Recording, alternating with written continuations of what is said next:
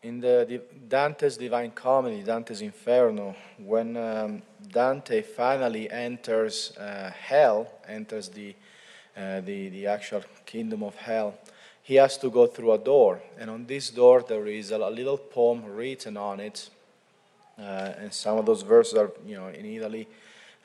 We kind of all read Dante somehow, and so those are famous verses. And it says, "Through me you go through the sorrowful city. Through me you go to the sorrowful people. Through me you go to the lost people."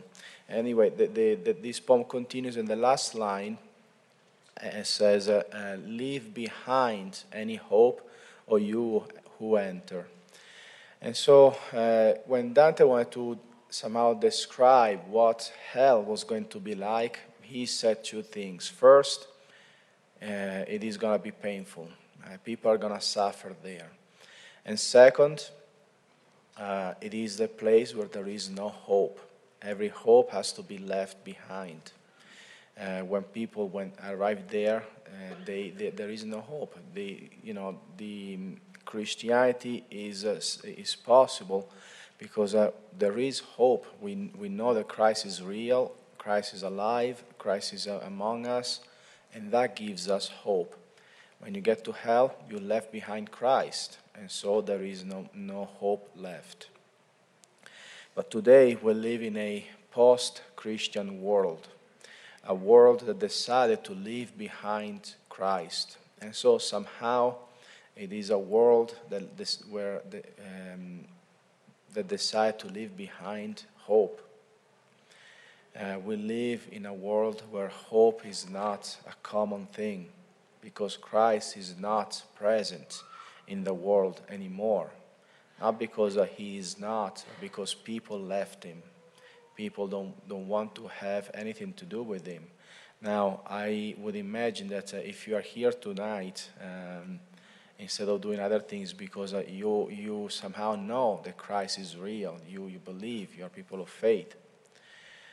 But we live in this world that has abandoned Christ. We live in this world without hope, and that affects us anyway.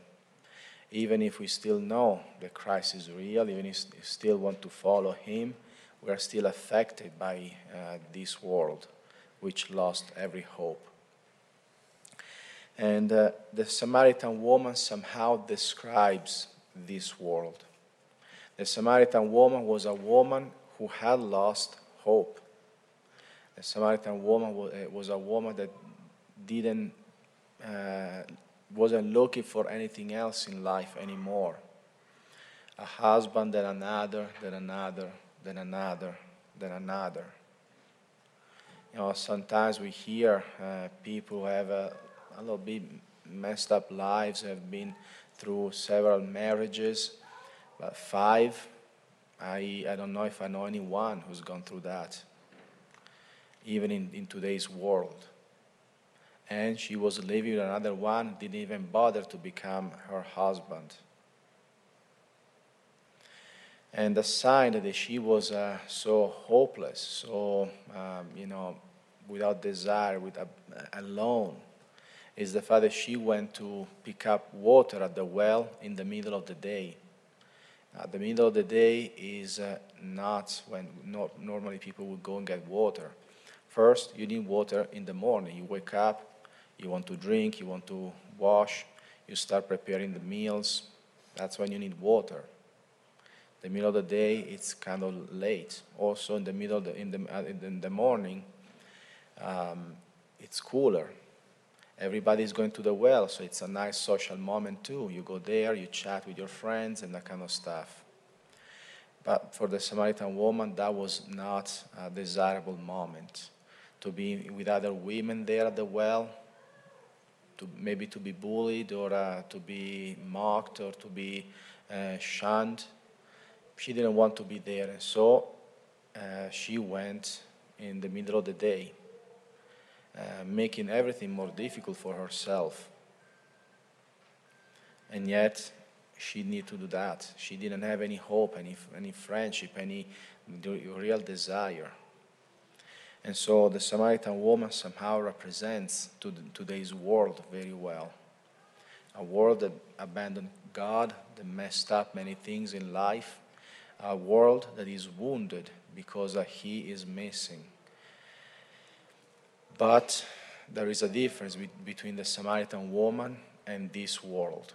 And that is this world is so good at self-medicating.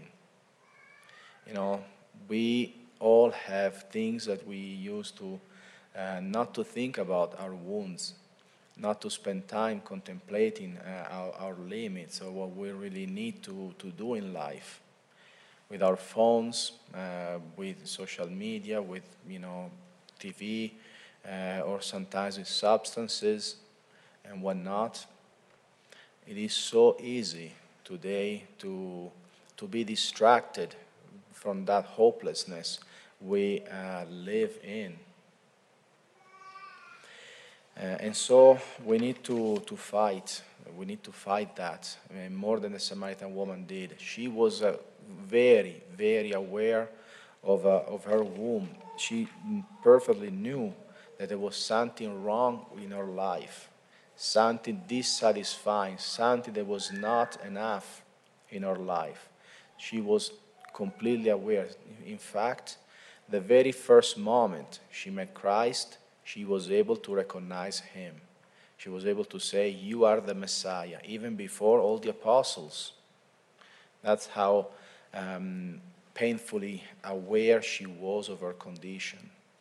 But in today's world, we are not that aware. We are numbed by the technology and all the other things about our condition.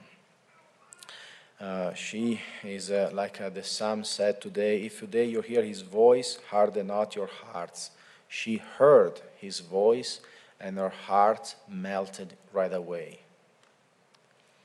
And she became a missionary. She became like the first of the apostles. She went to the others saying, I've met the Messiah. He told me everything I've done in my life. He knows. Come and listen to Him. And so we need to fight this numbness that make us insensitive towards our real condition, towards the condition we live in, this hopelessness that somehow affects us today as well.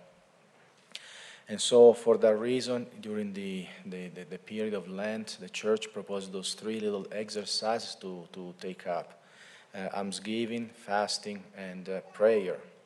And those are little things that, it's like going to the gym and starting lifting weights. Maybe they are easy. You just give up chocolate, a little thing.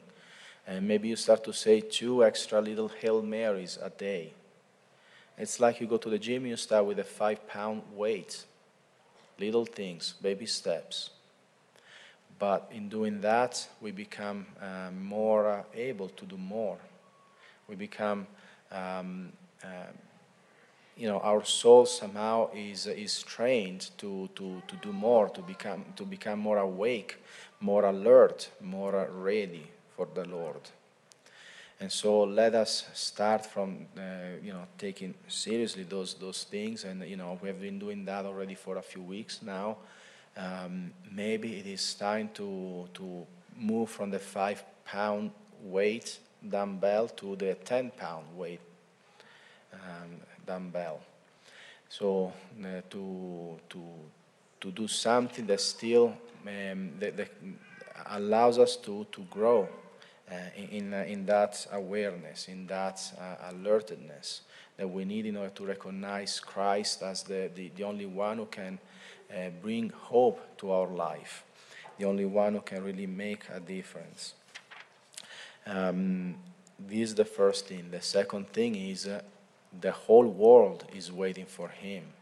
When the Samaritan woman went to the village, everyone came out. Everyone was interested. She was not the most popular woman in that place. And yet, everybody listened to her, paid attention to her, because they too were waiting for something. The whole world is waiting for Christ. And so we who are here tonight, we who are close to him, we are his friends, we need to bring him to the whole world. And so let us take more seriously those Lenten practices, and let us share our love for Christ, our need for Christ with others, because they too need him, and they too may start to recognize him as the Lord of their lives and be changed, be transformed by that, so they too may meet the Lord when he comes.